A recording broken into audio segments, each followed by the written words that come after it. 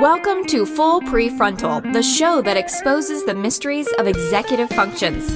This show is a collection of conversations about the role of the prefrontal cortex, which impacts your focus, planning, problem-solving, emotional balance, and independence. These conversations will introduce mental tools that will empower you to shift your mindset for a successful life. And now, here's your host, Sucheta Kamath. Okay, welcome back to Full Prefrontal, where we are exposing the mysteries of executive function. I am here, as always, with our host, Sucheta Kamath. Good morning, my friend. Wow, I am looking forward to today's conversation. Me too. This is going to be a very special interview. I've waited a long time to talk this amazing young man, I will say. But before I get started with that, let me just quickly tell you all a story. So one day there was an earthquake, and this story, of course, happened in a Zen monastery. There was an earthquake and that shook the entire Zen temple. So some parts collapsed and there was a big havoc. So many monks were terrified and they were running around scattered. But the Zen master was there and he kind of stopped everybody after the earthquake and gathered them together and said, you now kind of had a firsthand opportunity to see what a Zen master is all about. You saw a massive crisis unfold in front of us. And you see how I didn't panic. And you also saw that I gathered you all and I took you to this safe place, which is a kitchen and which is the strongest part of the temple, and, didn't think much about it, but I made a good decision. And because of my guidance and my mentorship, we all survived, and we survived without any injuries. And however, since I'm a Zen master, as I reflect on this, I think about this, it just occurred to me that in spite of my composure, I kind of lost it. When I was in the kitchen, I kind of felt the tension and stress coming onto me. So I just drank a glass of water. And as soon as he said that, many monks in the crowd had a little smile on their face. And so he was a little perturbed and said, "What are you smiling about?" And so one monk bravely said, "Sorry, Zen master, it wasn't water. It was a glass of soy sauce." So the idea there is, as you can see in this story, the Zen master neither had mastery nor insight. And yes, we all hope to do better, not just during crisis or setbacks and roadblocks, but we hope to do better even when we are even keel. But it certainly takes practice. And we are in search of personal evolution, and we hope to reach that personal evolution by changing either our ways by doing less than usual, doing more than usual, or doing something unusual or something that is completely a new way. And that's why on today's podcast, we're going to talk to somebody who's a guru of self-change and who has talked a lot about self-discovery and has provided us with lots of opportunities to create a polished version of our better selves. So I call him a transformation master. So it's my total delight to introduce Daniel H. Pink. He is the author of 6 provocative books, including his newest, When: The Scientific Secrets of Perfect Timing, which has spent 4 months of the New York Times bestseller list and has been named a best book of 2018 by Amazon, iBooks, Goodreads, and several more outlets. His other books, including long-running New York Times bestsellers, A Whole New Mind, and the #1 New York Times bestseller, Drive, and To Sell is Human, are very well known to many in the audience, but they are my personal favorite, all 4 of them. His books have won multiple awards and have been translated into 39 languages. He lives in Washington, D.C. with his family. And one of the things I love about Dan, I've only met him once, not met him. I was in the audience. I call that as meeting Dan. But I am hoping that today I get to discuss the book When, which offers valuable science behind the world-changing idea of timing. If taken seriously, it can offer insight into a better operating self. So it's a great delight. Welcome to the podcast, Dan. Thanks for having me. So this podcast is about executive function, which entails self-knowledge, self-awareness, goal management, and directing self to become personal best. In short, executive function is the CEO of the brain that governs and gives orders to the rest of the brain. So do you mind, before I start with your work, if we talk a little bit about you as a learner and a thinker? What kind of student were you, and how was your self-regulation as a child? That itself is an interesting question. When I was a kid, I was a very quote unquote good student, but being a good student doesn't necessarily make one a good learner. So in many cases where, I'm an American, I went to a public school in Central Ohio in the 1970s and 80s. And the essence of being a good student in so many ways was simply being compliant, being obedient, giving the authority figure what he or she wanted on time and neatly. And so in that sense, I was a good student. I don't think that I became a good learner through school. I think I actually became a good learner through other experiences in my life. So how did you become aware of that you were a good student, but that doesn't necessarily mean a learner? Was that that came later? Oh, much, much later. Yeah, no, I don't think I had any idea about that when I was a kid. When I was a kid, I was actually focused on being a good student. I don't think I was really focused on being a good learner. It wasn't until well into my adulthood that I realized that those two things are not the same. I mean, well into my adulthood that I realized those two things were not the same. Now, I might have had an inkling of that at different points in my youth, but I never fully put it together until probably my 30s. I love that you distinguish between the two. And in fact, what's so amazing as a reader and person who trains executive function, that your writing comes from someone who has great insight into the value of that process that can allow people to exfoliate their minds, so to speak.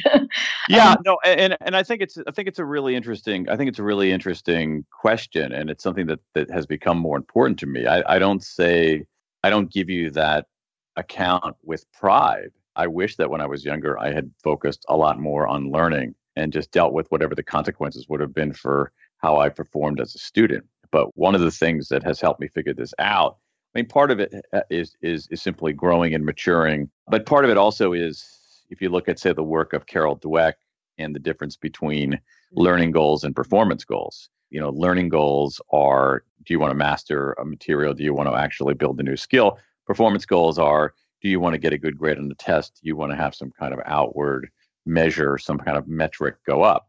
And for me, the classic example of that is French. I took French for 6 years in high school and in college. I got straight A's in French. I can't speak French.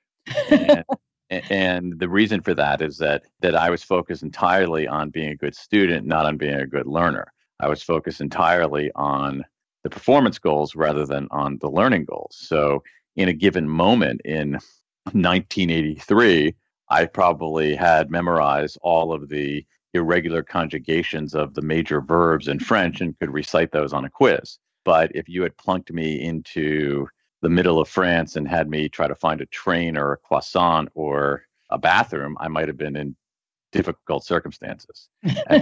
And so I think this distinction is extraordinarily important. Now, the good news here is that I think that over time I have become a much better learner. And I think that there were some seeds earlier in my life that sprouted that actually helped me do that. Other kinds of, and I think the interesting thing is that the experiences were not in the classroom; they were in other realms of my life.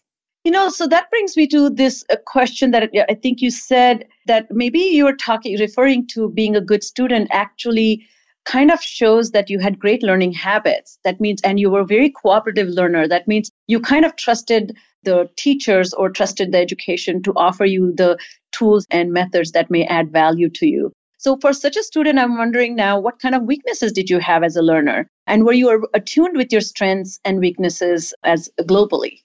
Well, that's interesting because I don't know whether I really thought about it that deeply. I mean, again, not to keep always going back to Carol Dweck, but I think as a kid I had and I think it's partly the era as well. I had very much a fixed mindset. You were either good at something or you weren't good at something. You were either smart or you weren't smart. You were either capable at a particular subject or you weren't. And so I think I fell into that. So I don't think I was super aware of any kinds of strengths or weaknesses. I think on the weaknesses, probably in retrospect, I would say I probably gave up on things too early, but that's partly having a fixed mindset. In terms of strengths, I was always reasonably good with language, or at least the English language. And that's probably a fairly consistent through line in my childhood and formal elementary and secondary education. And, I noticed that your love for linguistics and you minored, I guess, in linguistics, and I have master's. I majored in linguistics. Oh, you majored in linguistics. Yeah. Okay. And I have master's in linguistics. And one of my favorite things, and, I'm also multilingual and languages came easy, but sounds like you probably also had great memories, like a Velcro memory, I like to call it, where information kind of glued to your brain very fast without having to do any intentional processing. And then what I see in your work, you are tremendous at making meaning, which is why you are able to tell these incredible stories from all walks of life by, weaving them, which is what adds value to all of us who read your books. So my last question about your own style and your own insight into self as a learner is, were you strategic when it came to learning? But sounds like a lot of things came to you quite intuitively. So I don't know if you needed kind of intentionality in learning hard stuff, because not maybe a lot of stuff was hard. That's another great question. I guess it depends. I guess I would go back to this idea that I got pretty good at being compliant, and I got pretty good at giving authority figures what they wanted. I'm not sure that is learning. And I think that when it came to things that were a little more difficult, I don't think I had quite the growth mindset or the persistence to surmount that when I was younger.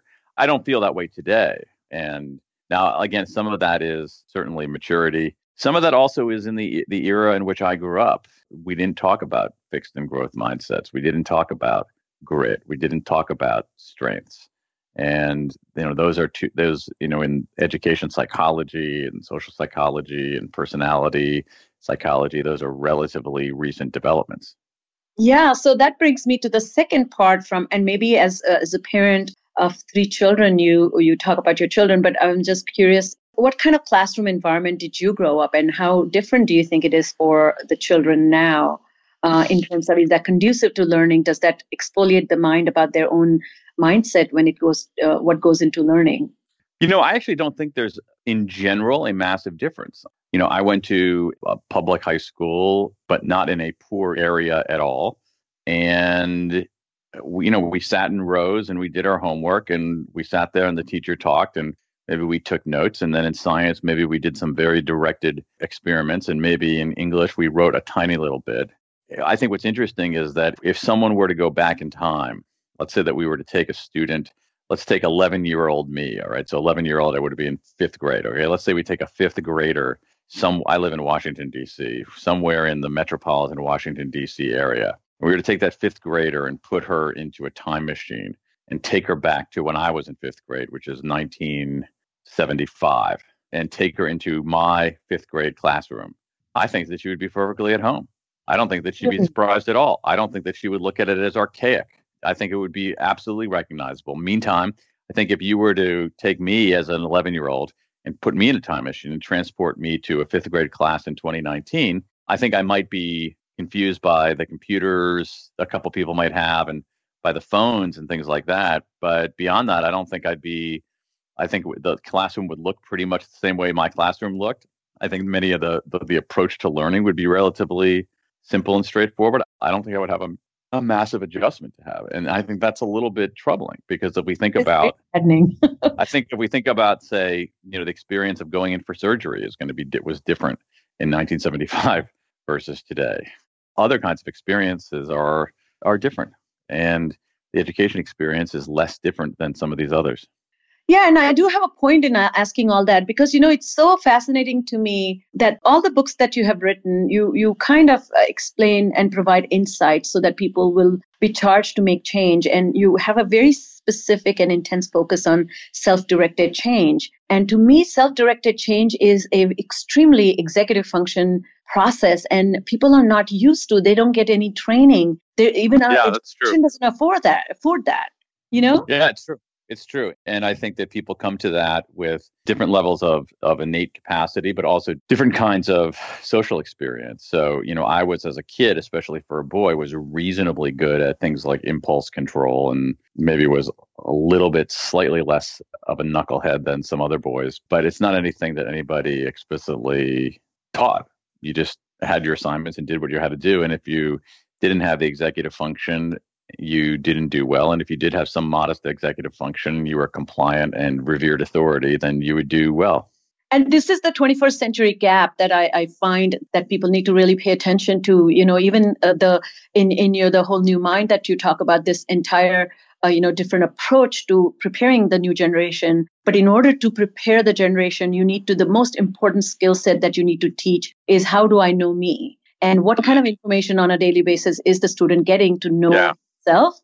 And the parents themselves don't know themselves, and the teachers don't know themselves. So, and so when it comes to self-change, for example, the self-directed change, I am highly motivated. I'm highly self-governed, and I have tremendous influence on me changing me. And I will do better with self-help book because I completely understand your message, and I have the process to inculcate that and inhabitate that new world by saying, no more, because Dan said that on page 57 to implement this, drink more water. Like, even take a simple method of drinking more water as soon as you get up. If that's a new technique I'm trying, that requires incredible not checking your phone, not stopping myself from doing anything but drinking water. So that's regulation is required. So anyway, I'm hoping to tie that in. So let's get started with amazing book, When. So in that book, I quote, you say that we are smarter, faster, dimmer, slower, more creative, and less creative in some parts of the day than others. And so you tackle or take on this wonderful idea about cognitive fluctuation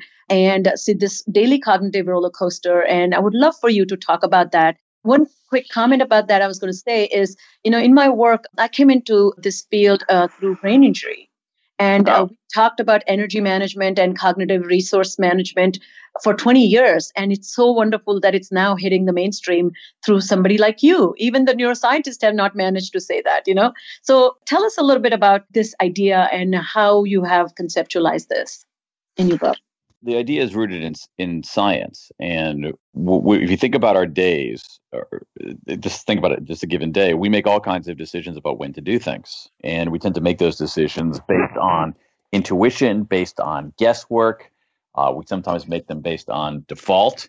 And it turns out that's the wrong way to do it, that there is this rich body of science out there across multiple disciplines that gives us real evidence on how to make these decisions better. Make smarter, better, evidence-based decisions. And the starting point in some ways is making decisions over the course of a day. And one of the things that science tells us, exactly as you said, Sujata, is that our cognitive abilities do not remain static over the course of a day. They change. They change in material ways. They change in fairly predictable ways. And the best time to do something depends on what it is that you do. And if we just factor those things into our decision-making over the course of a day, we're going to learn more, we're going to perform better, we're probably going to be a little bit happier. I would love to review some strategies that you have introduced. So one idea is that slump into a spark, how to convert that dip that we experience. So you offer a lot of strategies to maximize personal cognitive reserve.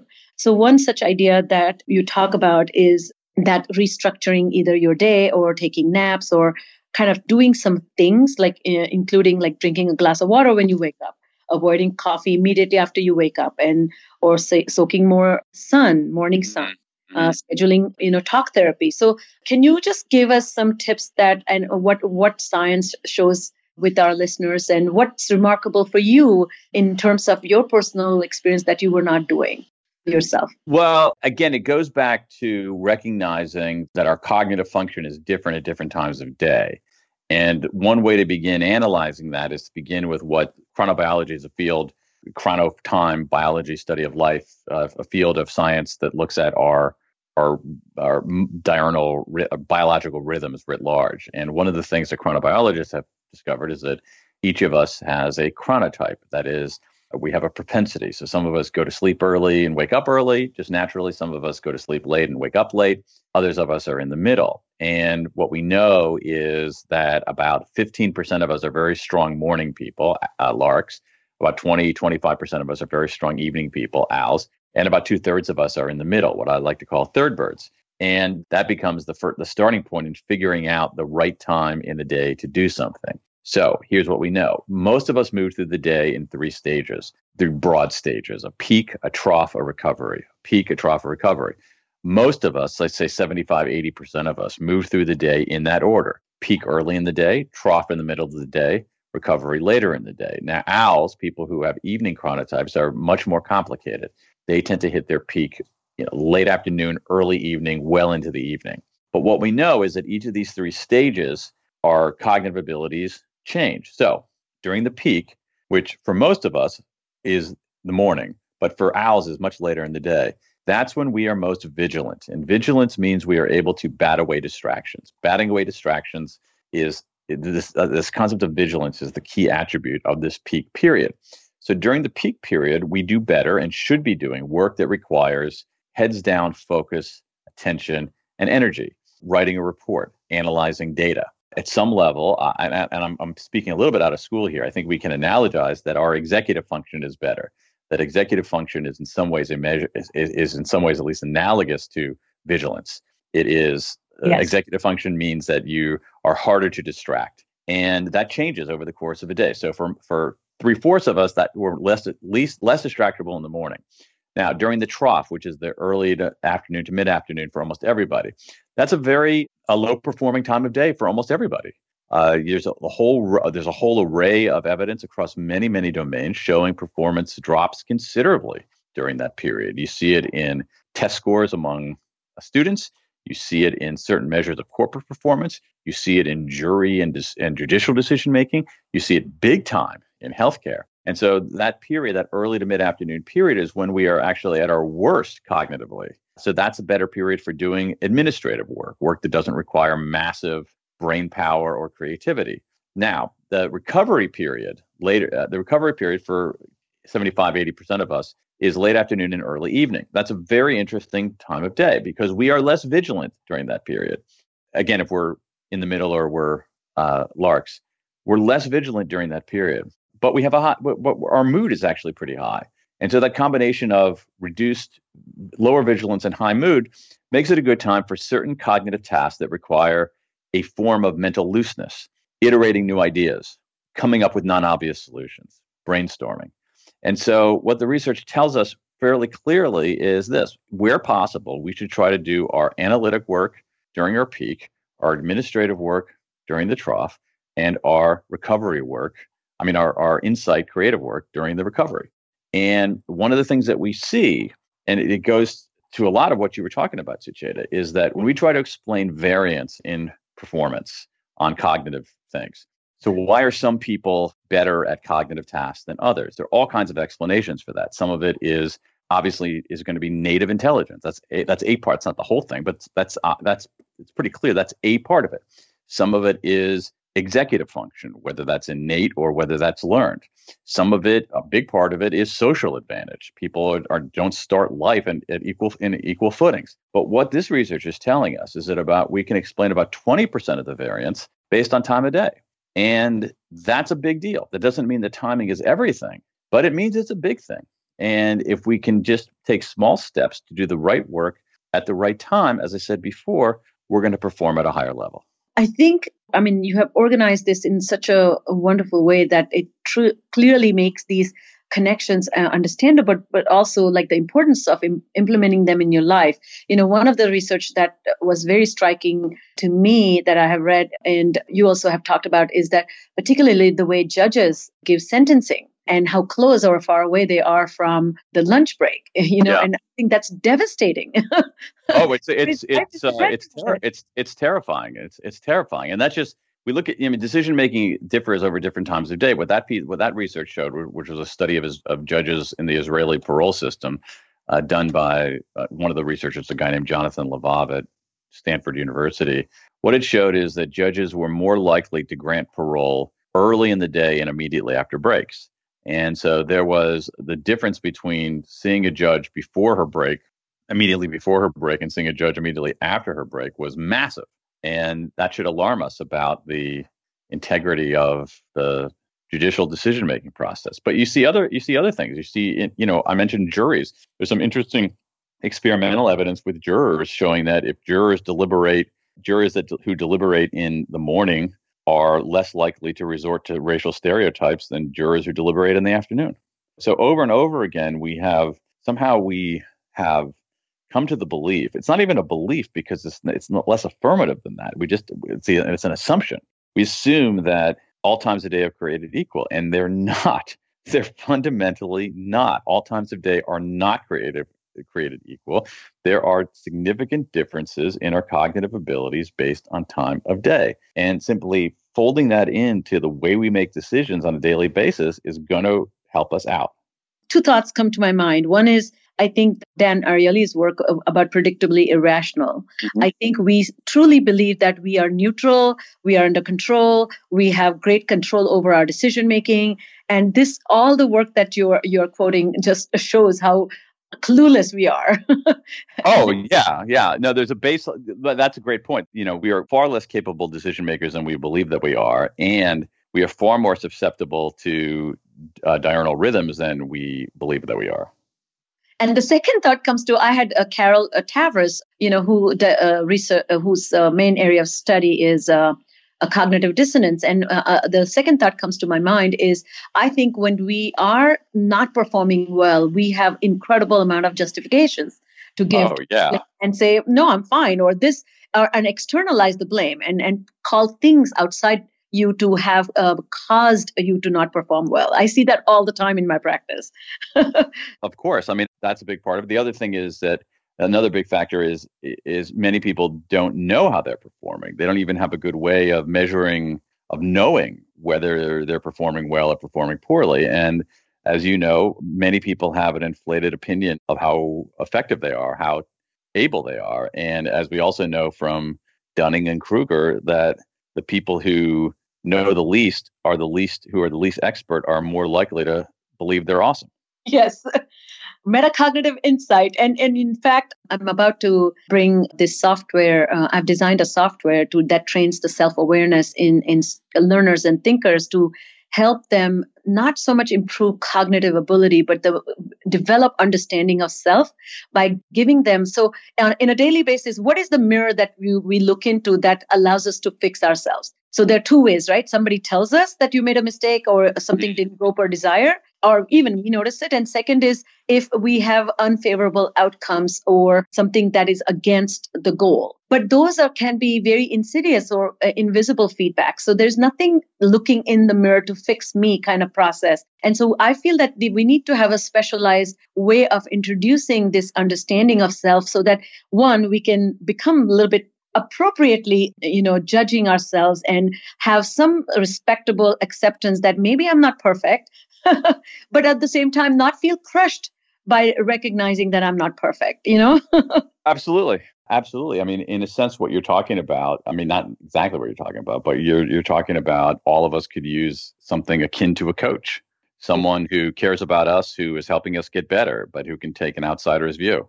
Exactly. And who's dedicated to our improvement, not to degrading us, not to validating us, but to helping us improve. And that's why in this particular software, it's called EXQ. We have Virtual Coach, which is walks the learner through learning from mistakes of other.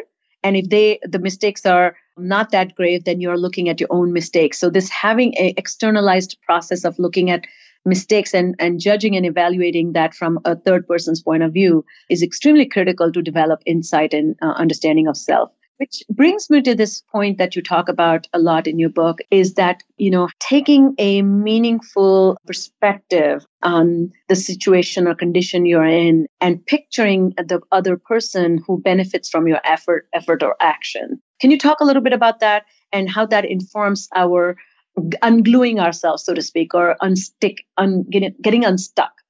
Well, right. That's a technique, as you say, for getting unstuck. That is, what we know from a lot of research. Let's take the work of Teresa Amabile at Harvard Business School. What she has found is that the single biggest day-to-day motivator on the job is making progress and meaningful work. So the days when we're making progress, we feel pretty motivated. The days when we're not making progress, when we're thwarted, we feel far less motivated. And so progress depends in part on getting information and feedback on how you're doing, which is not always the case. But it also requires some strategies for when you're not making progress. What do you do to reboot, to reroute, to redirect yourself? And some of the things that you can do are various kinds of mental exercises. So things like imagining how someone is going to benefit from your work. So if I'm, say, happen to be writing a very, very short proposal for a new book this morning. So if I got stuck on that, which I always do, I might think, okay, let me try to picture someone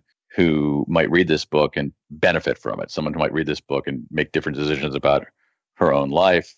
That might be a way to help me get unstuck. Another thing is very powerful is some form of self-distancing. There's a lot of research on self-distancing showing that we do better at solving other people's problems than we do our own problems. So let's say that we're stuck. One technique that I think is really effective is asking ourselves, what would you tell your best friend to do?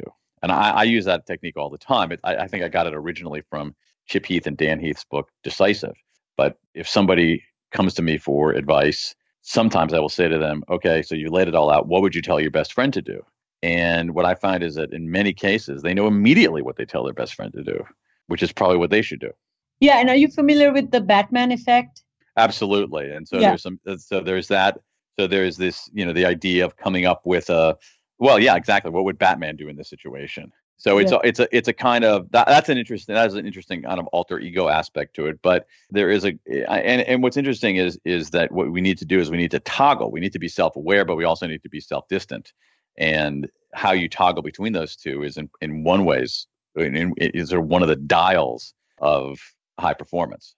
Yeah, and I think from executive function point of view, we have cool executive functions and we have hot executive function. And those emotionally laden, emotionally charged decision-making routes that circumvent some of the, higher order thinking skills. And so to activate the calm collective way of thinking can be achieved through that self-distancing. What would Bob do? Or what would the Batman do? What would I advise my best friend? And the second thing about that advantage is, creating new ideas requires you to have a perspective that is not just yours, because we have a limited perspective and we are bound to our ideas being final and amazing, that we will rarely allow ourselves to shift because that will require us to somewhat accept that maybe that idea was not that great. So that also can stimulate, so to speak, the creativity a little bit by thinking from somebody else's point of view. That brings me to this last question, which is what you're calling, you've always had this, calling for all of us to think about making a cultural shift, or you're asking maybe the culture to shift. and even every decision that we take to manage ourselves better using these insights that we are gathering from anthropology, social psychology, cognitive neuroscience is telling us that the beliefs that we have harbored may not have been the most accurate ones. And the new information is telling us to change the way we lead our daily lives. Mm-hmm. But that requires intentionality and getting cooperation from systems or organizations or culture. Like I'm thinking about, we know naps are effective, and places like high-end places like Google may even have pods where you can take a nap. But can you imagine in Middle America corporation, when people are in cubicles, they will slap somebody silly if they are taking a nap. So how do you envision that we as a culture move in that direction where we are closer to self-actualization? I think it's a tough one because I think you identified what the interplay that makes it challenging, which is that it's partly about individual volition, but it's partly about the systems that somebody is in. And so if I have any guidance on that, it's to start small. It's very hard to change a system. It's very hard to change any kind of entrenched system. Very, very hard. And so if you go in with the aspiration to change the system, from at its root, you're probably going to be disappointed. But at some level, I think that it gives us a false model of how systems change. In many cases, not all, but in many cases, systems change by people starting with smaller ambitions, so that they decide to do one thing in their own realm to make things better. And then someone else does the same thing, and someone else does the same thing, and someone else does the same thing. And suddenly you have this cascade where things actually do change. And it's so hard. I mean, inertia is such a powerful force, both at the individual and institutional level, that my best advice is starting small and being consistent. And I'm not saying that's going to work every time, but it does give you a fighting chance. No, I think it's a great, great advice and so palatable. Any change, inviting people to change in a small quantity is totally acceptable. Right. Now, how can we apply this to parenting? running a household is itself has systemic problems the way I see it. Parents also need to change the way they raise their children, prepare their children to tackle and become self-regulated, and also get their children ready for 21st century. But they themselves may not be skilled, and they are harboring a lot of notions that are self-limiting. What are your thoughts about that? I think it's a really complex question because some of it is rooted in class. So parents who are struggling to pay the rent, who don't know whether their job is secure, who live in an environment where there is physical insecurity, that's qualitatively different than a parent living in a middle class domain of relative physical safety and sufficient resources and all that. So I think that we don't like talking about that in this country, but that is a major factor. I guess the other thing is that there are different value systems as well. And it's one of the things that I've come to understand. There's an approach, there's a set of values that says that the most important values are things like purity and sanctity and authority. And there's another set of values that says what's really important is tolerance and individuality and freedom. And those are very different value systems, and one is not better than the other. So you have different class outlooks, you have different, basically the deep structure of people's moral views are different. But I think, at some level so much of it depends on, as a parent, as a boss, as anything, is with like what your starting assumption is about other people. So if your starting assumption about other people is that they're lazy, they're shiftless, they need to be, they're lazy, they can't be trusted, then I think that's going to lead you down one path, a very controlling path. If your starting premise is that people want to do good work, are generally trustworthy, are generally good people, that's going to lead you down another path. And my view is let's start with that positive assumption and let people disprove it. I think what happens now in too many circumstances is that we start with that negative assumption. And so we build in mechanisms of control, whether in schools, whether in our households, whether in companies. And when you have people who don't need to be controlled. I mean, I just see like certain kinds of workplace policies are designed for the 4% of 5% of people who are jerks rather than the 95% of people who are decent human beings. So I think, one thing to do, one step is to assume that people are like you. Most people believe of themselves that they are honorable, that they want to contribute, that they care. So assume the same thing about other people and let them disprove that. As we end, Dan, answer this for me. As you look into the future, what are you most hopeful about? And what keeps you up at night? I guess what I'm most hopeful about is that in general, that the arrow of history generally points to progress. So if we think about our lives today, writ large, versus our lives 200 years ago, it's generally better. There's very few people who would want to live 200 years ago versus today. And I think that where the arrow of history points is generally, not always, pretty positive. I guess what concerns me is that some of the challenges we face their scope seems well beyond the scope of our institutions to deal with them. So if you think about climate change, I don't think we have the institutional mechanisms to deal with that. If you think about some of the breakdown in our democratic function, I'm not sure whether our institutions are strong enough to deal with that. If you think about this, to some extent, inequality is not something that our institutions are really well equipped to deal with. So that the complexity of the problem, the complexity, scope, and force of the problem exceeds the complexity, force, and competence of our institutions. That's what worries me.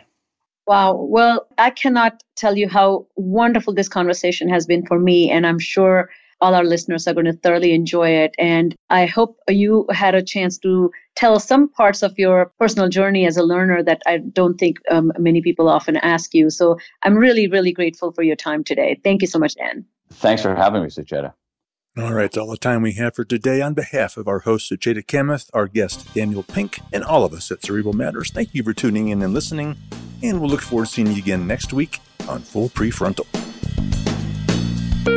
Thank you for listening to Full Prefrontal, exposing the mysteries of executive functions. To contact our host, Sucheta Kamath, and learn more about her work on improving executive functions, visit her website at cerebralmatters.com. That's cerebralmatters.com. Tune in next week for the next informative episode of Full Prefrontal.